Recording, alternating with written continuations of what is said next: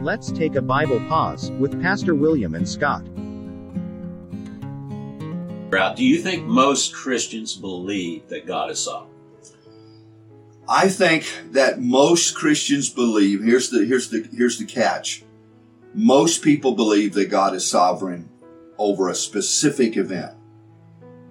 They'll say that, oh yes, God's in control, but they don't see that God must be in control of everything for that moment to arrive. Okay. It's not like he arrives on the scene, fixes the problem.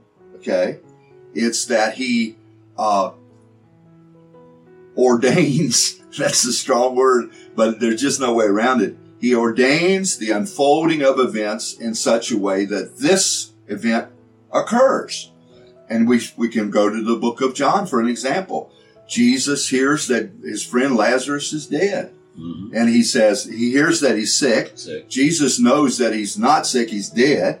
He says this sickness is not unto death except for the glory of God. So that before Jesus and Jesus, by the way, stays there for 2 more days before he makes the 2-day journey. Thus Lazarus is dead for 4 days. Why does he do all that? Now, and again, think about it in the context of other passages where it says he spoke a word and the man who was 10 miles away got healed or had a demon to cast out. He could have easily said, Lazarus, don't die from a distance. Right. But he didn't do that. Right. Because he wanted to bring forth greater glory in the hope of strengthening his disciples.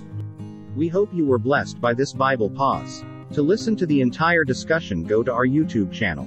The link is listed in the description below. Thanks for listening.